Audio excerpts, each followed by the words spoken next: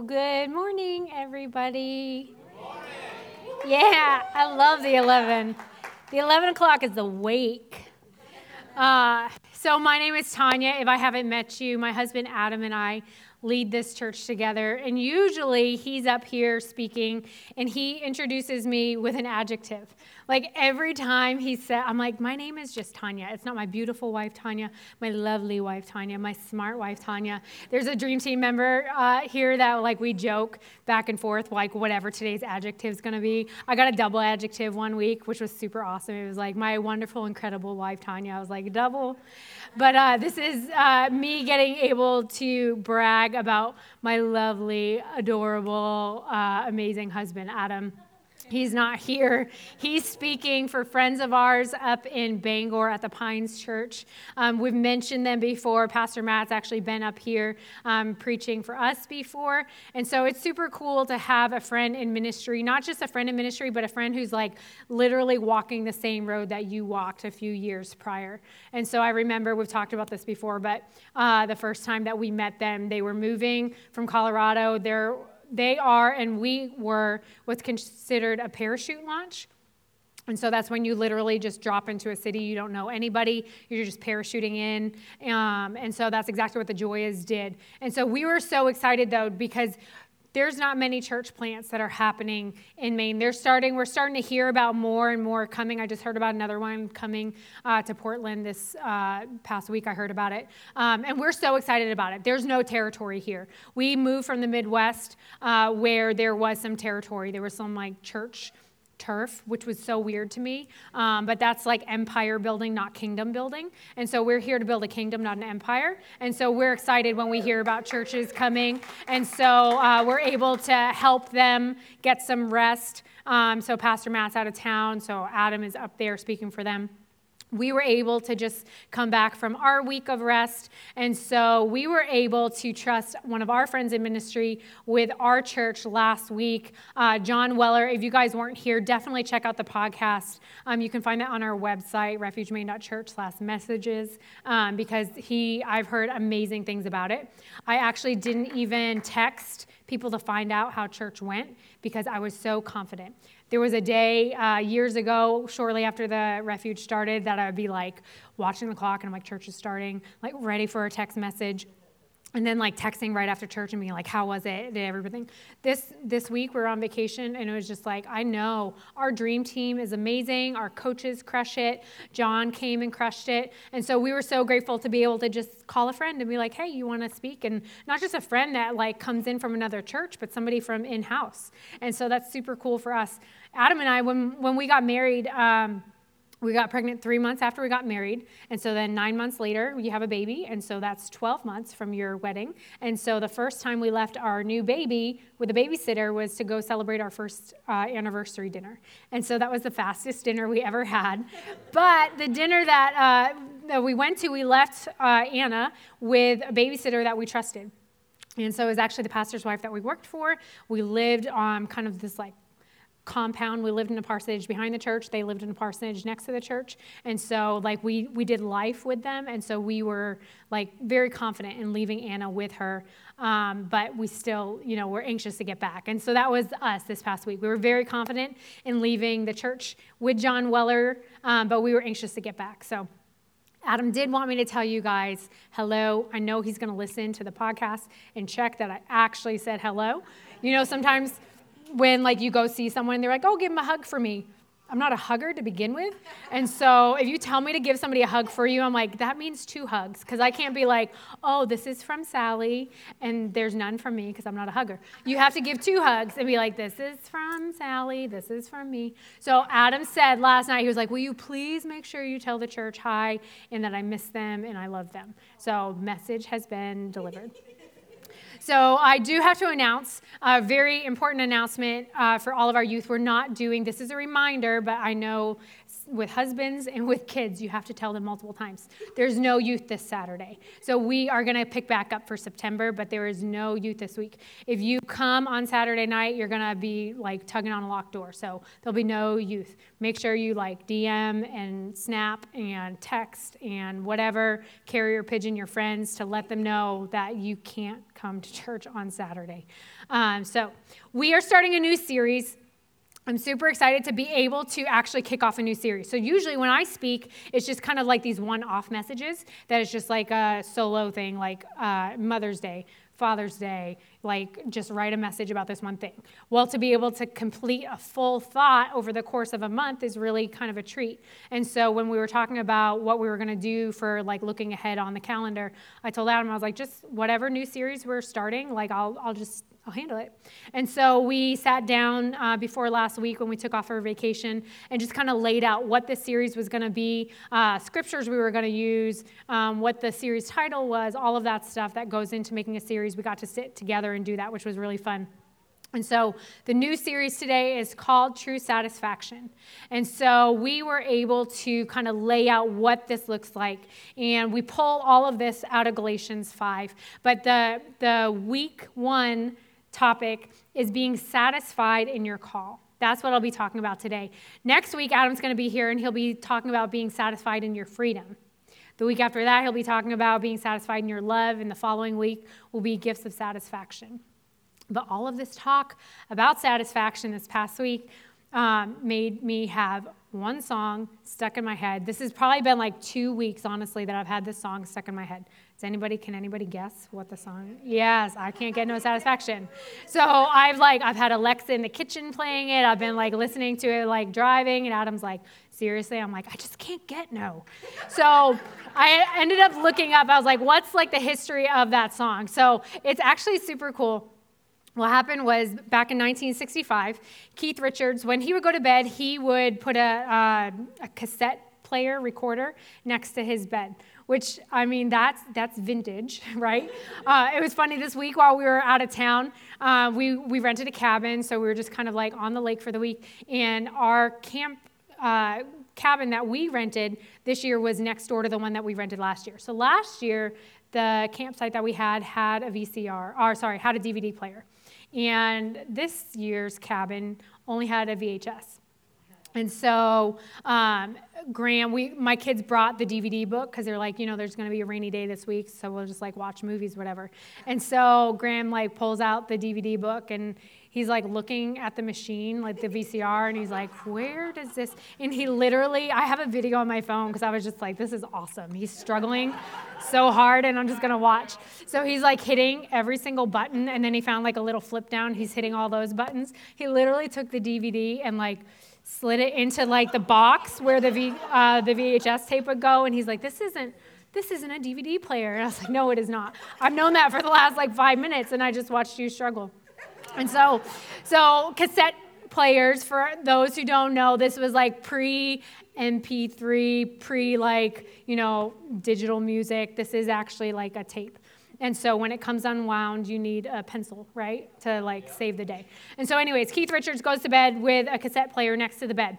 And he does this. This is like his regular thing. I don't know if any of you guys wake up with ideas in the middle of the night. I've done it before, that I like jot things down on the notes app on my phone. And so Keith puts a new tape in and then goes to bed, and he wakes up in the morning and the tape is full. And he's like, what the heck happened? And so he rewinds it, listens back to the tape, and it's the opening riff of that song, dun, dun, dun, dun, dun, dun, dun, over and over again. And then he starts to hear himself sleepily sing, I can't get no satisfaction. Yep, over and over again. And then the tape ends with about 40 minutes of him snoring. So he woke up with the concept of the song, recorded it really quick, fell back asleep, has no recollection, wakes up and listens back to it. And that's how I Can't Get No Satisfaction was born. And so he brings it over to Mick Jagger. They collaborate. They write the rest of the song. And this ends up being the Rolling Stones, one of their top number ones. And so looking up about this song, it says that the song's lyrics reflect the frustration and discontent with the consumerism and the media-driven society of the time, which that's hilarious to me. The media-driven society of the 60s was brutal. It became the anthem of rebellion and the symbol of the counterculture movement of the 1960s. So even back then, with the media-driven society and the consumerism, Keith Richards, Mick Jagger, they knew that there's no satisfaction in stuff. It doesn't matter how much you acquire, how much you can achieve, it's still not going to bring satisfaction. Paul actually knew this before Mick Jagger knew it. And so in Galatians, Paul actually addresses this. Galatians 5:13, and this is actually going to be the scripture that we'll camp out on for this series. It's, "For you have been called to live in freedom, my brothers and sisters, but don't use your freedom to satisfy your sinful nature. Instead, use your freedom to serve one another in love." And so when Adam and I are sitting talking over this scripture and just kind of like trying to divide what we think the layout for this series is going to look like, he said, "So what's the most important thing that you see in this scripture?" And I was like, well, that, you've been called to live in freedom. So the freedom, serve one another. So it's about service. It's about doing. He's like, Let's go all the way back. "For you have been called." So if you gloss over, you just cruise right past the fact that you've been called, it doesn't matter that you have freedom. It doesn't matter that you're called to use that freedom to serve one another. You've got to first lay the groundwork, lay the foundation of the fact that you have been called. And so that's what we're talking about today. It's the fact that we have been called.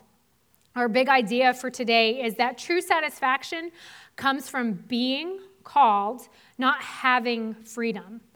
Just like Mick and Keith knew, there's nothing you can have. There's nothing you can acquire. Even freedom that we've been given, that's not going to bring the true satisfaction.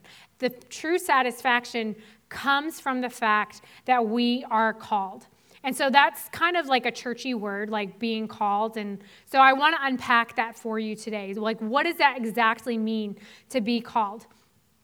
The word that they use here, the Greek word, actually means to invite, to call somebody in. I love the way that British people, the way that Mick Jagger and Keith Richards said, instead of saying, "What's your name?" they'll say, "What are you called?" What is your identity? Who are you?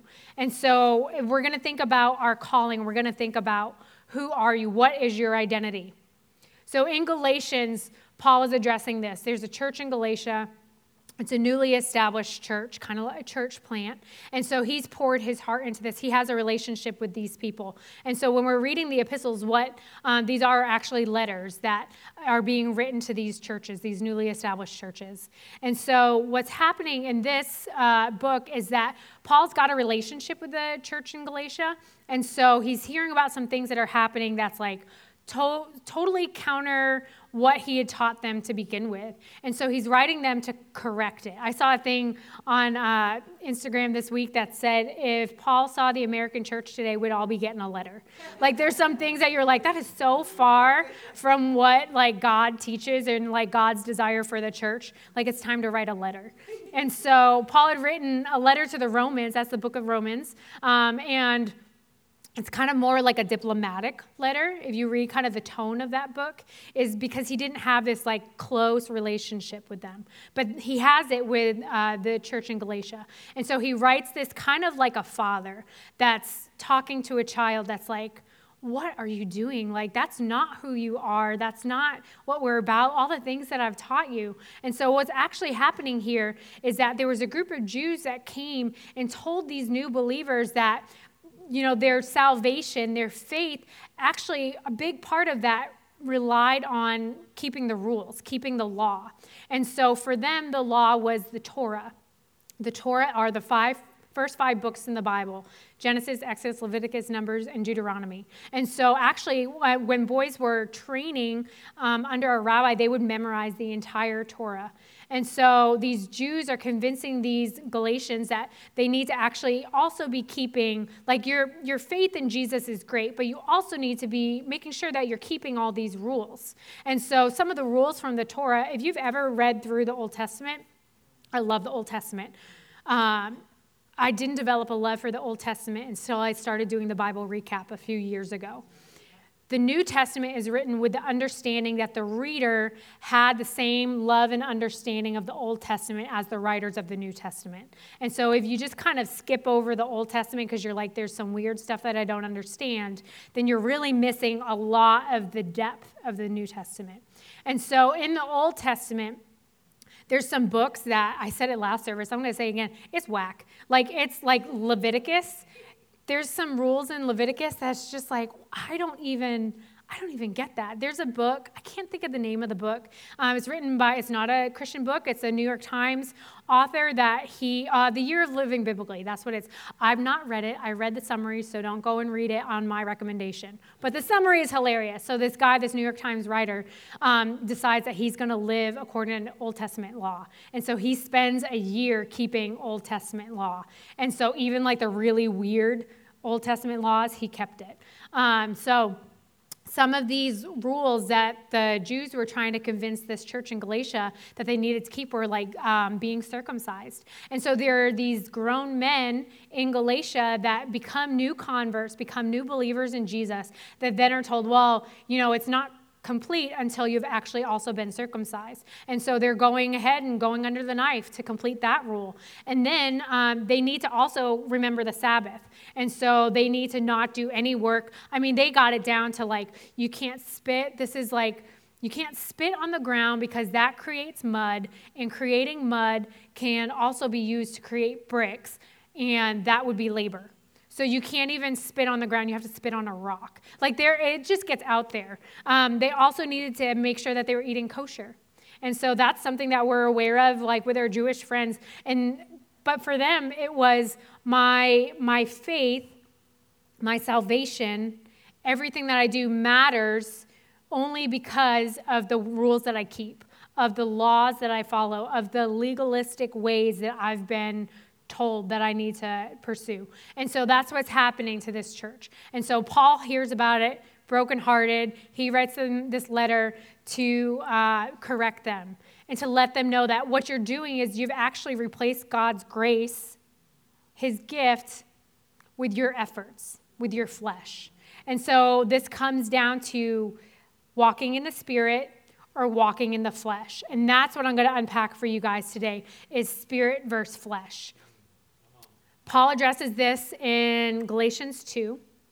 He says, know that a person is not justified by the works of the law, but by faith in Jesus Christ. So we too have put our faith in Christ Jesus, that we may be justified by faith in Christ and not by the works of the law, because by the works of the law, no one will be justified. Justified is not really a word that we use nowadays. I remember learning the word as a little girl in church. And the way that it was explained was to be justified is to be made right. And so when God looks at you, when you've been justified, it's justified, never sinned.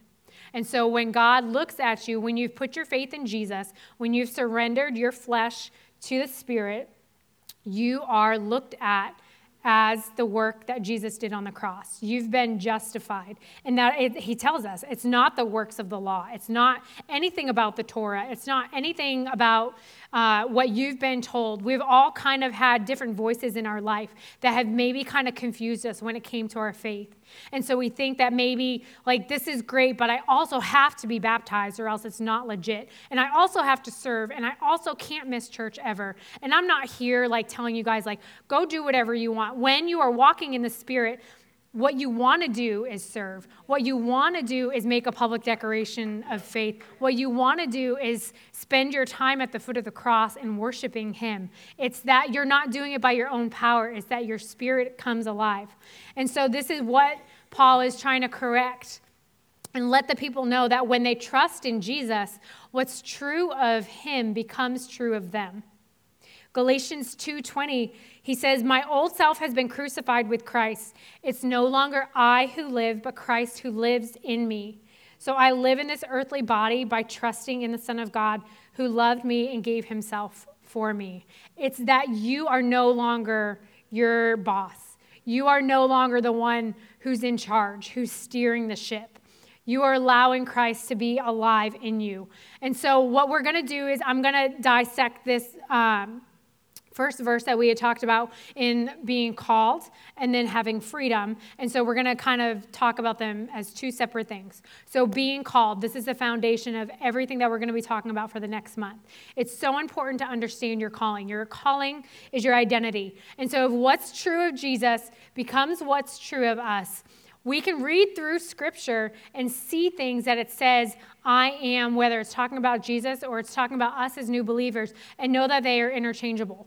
So we have talked a lot about Grace Life International. This is Mark Malding. He spoken to us. Adam and I both do counseling through Grace Life. And what actually had happened was that I saw the change happening in my husband and just the ways that it's replaced old ways of thinking. It's replaced lies that we've believed as kids growing up in the church. And just the change in him became the change in our church. And so I was like, I want in on that. Like, I want to be a part of that. And so I asked about getting set up with a counselor through Grace Life. And so I met someone. Her name is Debbie Haynes. She's amazing. She's got this sweet Southern accent. And she's like, just bless your heart. And so I love, like, when I have a friend that has the same counselor. And so, like, it's the best to, like, guess what Debbie said to me today? And then you got to do it in the Debbie voice. And so there's been times that, like, she's totally blown my mind. And, like, she's seeing me get it. And, like, the lights are turning on. And, like, I'm, like, getting excited and telling her. And she's like, that's so good. That's so good. But one of the things she did was she gave me this worksheet, and it's all these I am scriptures. And so I actually went through, and this is 62. I've got 62 I am scriptures, but this is only because of, like, my mental capacity, like, of my attention span. The Bible is full of these. I brought the list that I had written down for counseling because if anybody is struggling with their identity, if anybody is struggling just to know exactly who it is that you are, what your calling is as far as your identity, I would be happy to share these with you, but I'm just going to read just a few of them. So if what's true of Jesus is what's true of me, that means that we are never alone. Joshua 1:9, we are strong. Psalm 18:32, we're guaranteed victory. Psalm 18:35. John 1:2 tells us we're a child of God. John 15:15 tells us we're his friend. Romans 5:1, we're made right. 1 Corinthians 1:30, we're pure and holy. 1 Corinthians 3:16, we're a temple of God. 2 Corinthians 5:17, we're a new person. We're chosen. We're blessed with every spiritual blessing. We're loved and seen without fault in his eyes. We're his masterpiece. We're righteous and holy. We're a citizen of heaven. We're filled with power, love, and self-discipline. I have to remind myself daily that I do have self-discipline. There's times where I'm like, I can't do that. I don't have self-discipline. That's not what this says. Scripture tells us that we're not given a spirit of fear. We're given a spirit of power, of love, of self-discipline. We are his holy priests. We're a temporary resident and foreigner. Does anybody ever feel just not settled in this world? As you watch kind of the spiral of the world and just kind of the way that things are trending, you're just like, it just doesn't feel right. I'm just so unsettled here. You're supposed to be unsettled here. This isn't your home. This isn't what we're working to accomplish. This isn't the end for us. This is just the beginning. And so the things that are true of Jesus are the things that are true of us. This is the stuff we need to come back to. This is the stuff that we need to remind us of. When we begin to listen to lies, when we begin to believe maybe that we're not worthy, that we aren't enough, that we're alone, that we have to do this on our own, you need to go back to scriptures like this to remind yourself exactly who it is that we are. So being called, that's about our identity. The second part of our identity is all about his affection. And this is a concept that I'd actually never heard this preached before. I read it actually this week while I was on vacation, and it just like rocked my world. And I had to like incorporate it into this message because it was so profound for me. And it's that God's love for Jesus is equal to his love of me. I've always known that God loves me, but I've never known that he loves me as much as he loves Jesus. I got this out of this book, The Awe of God. It's by John Bevere. And I had actually first listened to a podcast that John Bevere was on, and he was talking about just the fear of God, that we've kind of gotten away from the holy fear of God. And so he was telling this story about a man who in the 80s, he had a really large ministry, had a moral failing. Long story short, ends up in jail. His name is Jim Bakker, if anybody remembers him. And so Jim Bakker's in prison. He reads the John Bevere book. This is like years ago. And calls and asks for John Bevere to come and visit him. And so John's kind of like nervous, a little apprehensive, like he knows Jim Bakker's story but doesn't know him personally.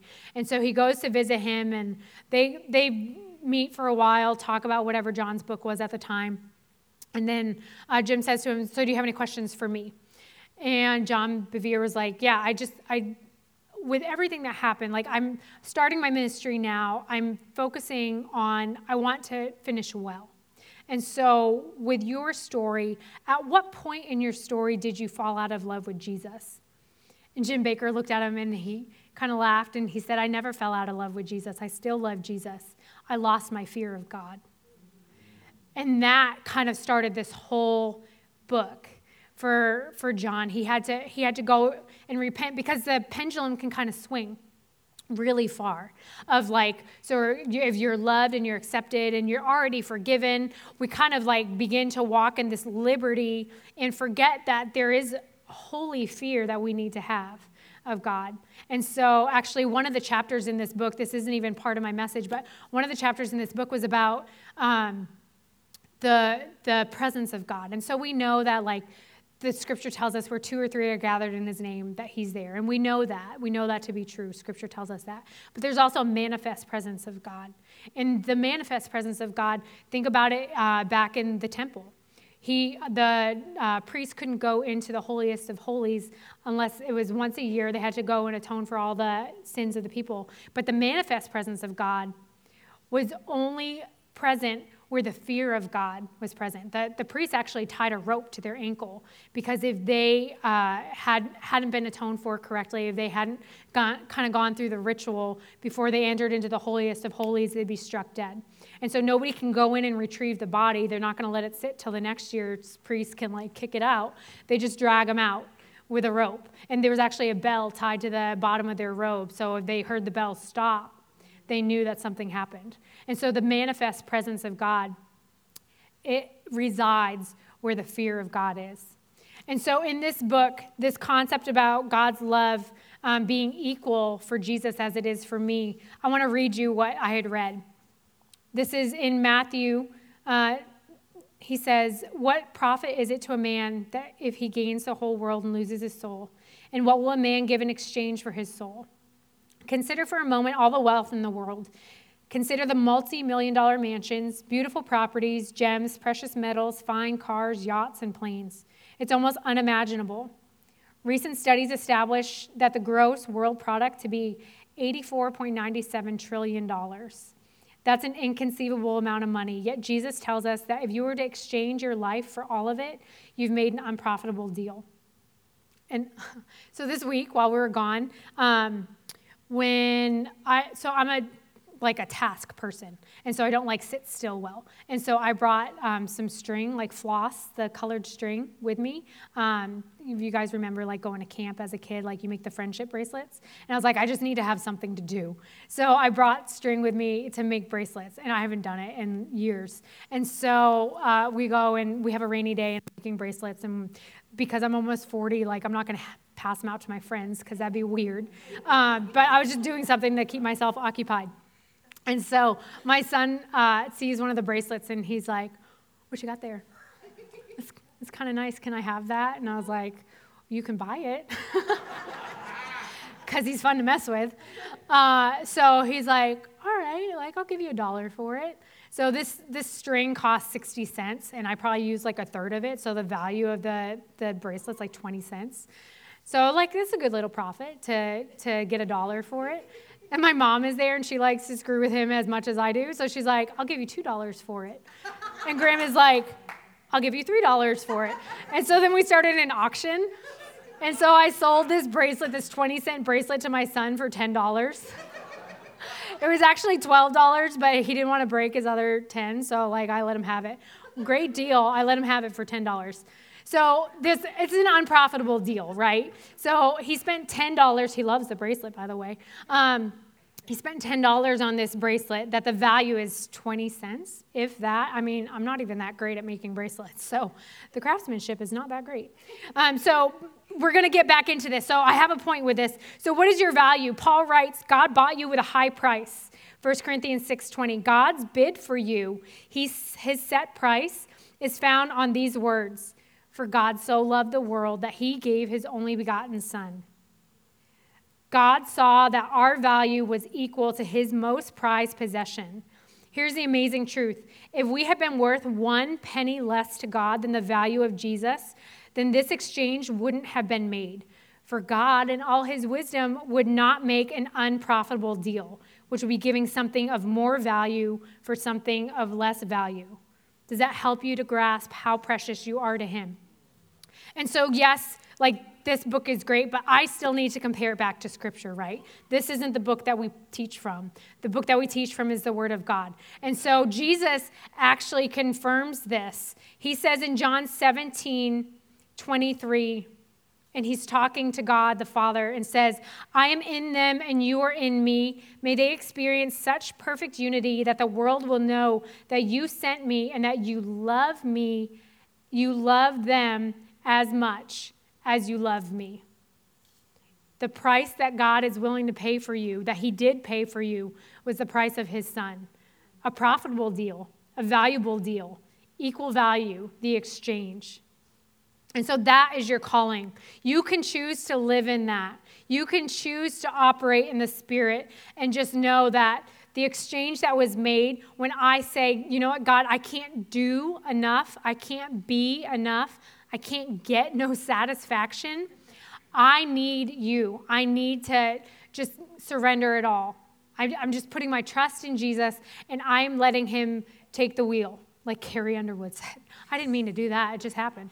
So what happens, though, is I'm talking to a room of people that probably at some point have put their trust in Jesus. But we can still fall into the flesh. We can still fall into striving and achieving and doing.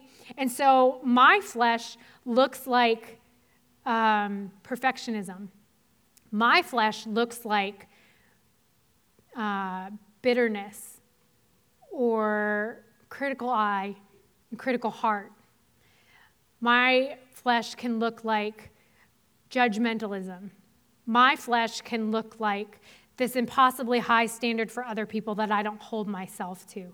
And so, but if I'm going to justify it by my own way, I'll say, yes, but it's because I want things to be right for the church. It's because I want people to come in and everything's perfect. Because I don't want it to be wrong, because I don't want them to go somewhere else, because I don't know what's happening at the church down the road. I know that the message that we have here is good and it's sound and it's filled with God's truth. And so I need to do everything that I can to keep people here and keep people happy. And it would demolish me on early years of the church when people left because of whatever reason. I would take it personally. I didn't do enough, that I didn't create this atmosphere, or maybe we said something that offended them. And so it comes back to me and to what I'm doing, into my behavior, my flesh. And so I have to understand that it's about my calling, it's about my identity first, and then it's about my freedom. Adam's going to unpack freedom so much more for you next week, but just to kind of hit the tip of the iceberg with freedom. Freedom is about my efforts and his power. So we talked about calling. Calling is my identity and his affection. Freedom is my efforts and his power. So when I am living in freedom, I have the ability to make choices. Slaves don't have freedom. Slaves don't get to make choices. We are free, and we have the ability to make a choice. So I'm able to choose every day if I'm going to do things by my own effort, or if I'm going to do things by his power. If I'm going to not even do things, if I'm just going to be. I'm just going to allow him to work all things for good, for his glory. And that's living in the Spirit. I'm not the first one who's had this opportunity to choose. Adam and Eve actually had this very same opportunity. We see that in Genesis 2:9. It says, the Lord made all sorts of trees grow up from the ground, trees that were beautiful and that produced delicious fruit. In the middle of the garden, he placed the tree of life and the tree of knowledge of good and evil. And so they had two choices. And so you're like, okay, yeah, but you're talking flesh and spirit. These trees actually represent flesh and spirit. So we're looking at the tree of knowledge, good and evil. And this is all flesh. This is the achieving system. This is about self-sufficiency. This is about independence. But what happens here is that there's a bondage to sin and self because it's all relying on me. I've got to do more. I've got to be better. I've got to top myself from last time. This is all about keeping the law. This is about achievements. What happens here is spiritual death. This is a do to be mentality. This says that my behavior determines who I am. I'm a good person. Are you a good person because of being good, doing good deeds? Are you a good person because you are living in the Spirit and you're accepting that Jesus was the only one who is truly good? And then when God looks at you, you're justified through him and he's seeing you as good. That's what it looks like to live in the Spirit. The tree of life is the one that represents the Spirit. This is a receiving system. It's really hard to receive things, especially if you're a doer. We did years ago before Easter. We called it a gas buy down, and so we offset the price of gas to make it $1 a gallon. We did this up at, I think it was the Mobile, up across from where Stockhouse is now. And so there were people lined down the road to get gas. People were calling the gas station. They were like, is gas really $1 a gallon? And so what happened was we gave a couple $1,000s to the gas station. People would come, like people line up for $1 a gallon. And while we're pumping their gas for them, we're inviting them to church. We're inviting them to Easter. And so it's not free, but people felt the need to actually pay the difference. Like people were giving donations and we're like, you don't have to do anything. You just receive it. It's just a gift. And people could not, we ended up with money because of trying to give away money. People can't just receive. That's what it looks like to live in the Spirit. You are able to just receive. And so this requires us to be dependent, not celebrating our independence, but celebrating our dependence on Christ. This is where freedom and victory is actually found. This is grace received and life eternal. And so if the flesh is about do to be, the Spirit is about be to do. This means that my identity in Christ is what determines my behavior. And so it can be really hard to recognize flesh. Sometimes flesh looks evil. That's how I always thought of flesh. If you read in Scripture and it talks about flesh, you're like, well, yeah, that's like, flesh is like when somebody makes me mad and I like punch them in the face because I'm like working in my flesh, right? I'm not as hood as I sound when I preach. But anyways, that's just what came to mind. So when you read through scriptures and you read about flesh, you're like, okay, yeah, those are the bad things. That's the evil. But there's also good looking flesh. And so the tree of knowledge of good and evil, what this actually looks like is the knowledge of how to do good and not appear evil. This is the most dangerous kind of flesh that we can have. It's anything that I can do to gain acceptance from God and others. It's trying to achieve, trying to perform to gain his acceptance. This is one problem that has a variety of symptoms. So the good-looking flesh might look totally different for you than it does for me. Maybe somebody doesn't struggle, my husband doesn't struggle with perfectionism. He's like, good enough. I'm like, oh my gosh, like it's not alphabetical order. Like I have to fix it. Like that's still working in my flesh, the perfectionism, the striving to achieve, to make it right. And it's not for anybody else, but just because that's how it's got to be. And so we can see a few examples in Scripture of what well-adjusted flesh looked like. The rich young ruler in Luke 18, he comes to Jesus and he says, what can I do to inherit the kingdom? What can I do to enter heaven? And Jesus, knowing that he's trying to operate in the flesh, he says, sell everything that you have and give it to the poor. And the verse goes on to tell us that he actually went away sad because he was very rich. He had so much. He wanted to do something to inherit eternal life, and he couldn't even do what he was asking to do. That is good-looking flesh. He wants to do something good. We also see it with the disciples. They had poor-looking flesh. The disciples struggled. They were on the struggle bus. They failed time and time again. They failed to cast out demons, had to come back to Jesus and be like, I don't get it. It's not working. We did what you did.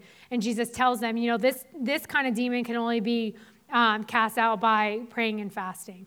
And then walking on water, right? So Jesus calls Peter out of the boat, and he comes, and then he starts to sink because he lost his faith. And then we see the disciples, even in what they did as a trade, as fishermen, they're struggling to fish. And Jesus tells them, just cast the net on the other side of the boat. Like, I cast my pole on both sides of the boat this week on vacation, and I got 5 fish. I just had to throw that in there. But the disciples are struggling to do. They had problems with their flesh. We see this actually with the Pharisees. This is the religious flesh. This is the legalistic flesh that was telling people, you're not allowed to spit on the ground because you'll create mud. We also see Moses had self-deprecating flesh. And so it may sound like humility, but what it actually is a poor self-view in light of what God has done for you. So when God calls Moses to go to lead his people into the promised land, what does Moses say? Don't pick me, pick somebody else. I can't do it. Have somebody else speak for me. He has this self-deprecation.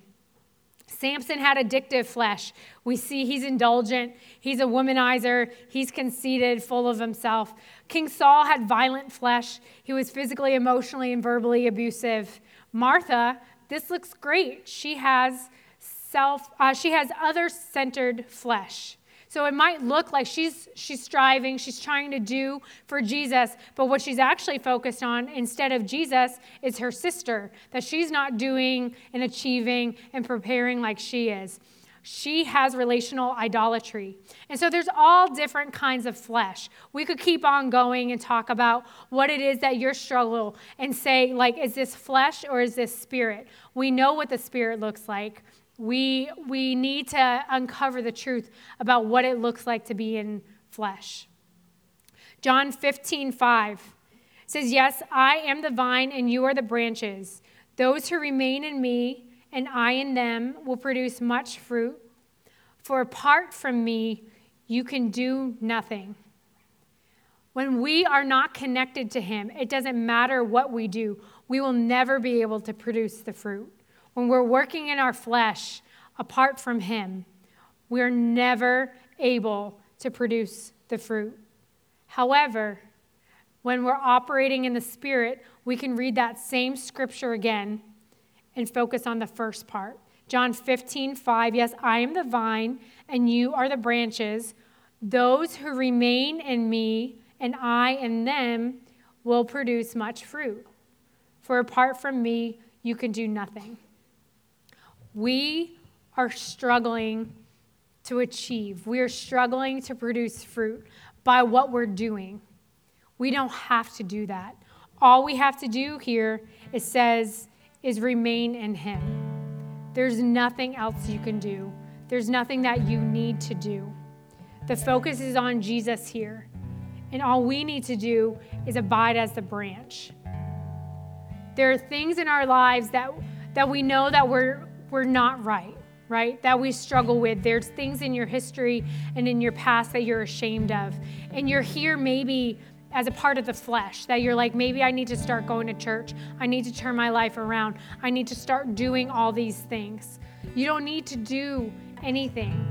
All you need to do is just accept that there was a price that was paid for you, that you are loved and that you are valued and that you are seen as equal with Jesus. And so when we accept that, we allow Jesus's gift of dying on the cross for us, we're able to just rest in the Spirit. And so even if you've made that decision, there are still days that we wake up and we begin to operate in our flesh. I challenge you to check yourself. Am I doing this with the right motives? Am I doing this by the power of the Spirit, by the power of God, of just abiding in him and just being in him? Or am I trying to achieve? Am I trying to keep a list? Am I judging others for not keeping that list because I am comparing myself to them? So we have the opportunity every week to pray for you, whether it's struggles that you have going on in your life, or maybe there's things that I've said today that have kind of sparked something in you that you need to know more about, that you need to talk with somebody about, we have an area that we call Next Steps. It's off to your left. And so after the service, you can head into Next Steps, and we have the prayer team there. And these are people that are trained, that love you, that keep confidence, that just want the opportunity to walk alongside you. And what's so cool about that is, yeah, you can take it to Jesus on your own. You can pray on your own. But when you have somebody else, it kind of just helps to lift that weight off you. It helps to carry the load. It's also somebody to follow up with you and say, hey, how are you doing with this struggle in the flesh? Or, hey, what's going on with your grandfather? I know that he was in the hospital this week. Like, what's the update? This is when we start to do life together. And this is the difference of church and community versus maybe just scrolling on the gram and finding a 60-second snippet of a pastor preaching. This is doing life together. And that's what we're here for. That's what we're all about. So if you stand with me, we're going to pray.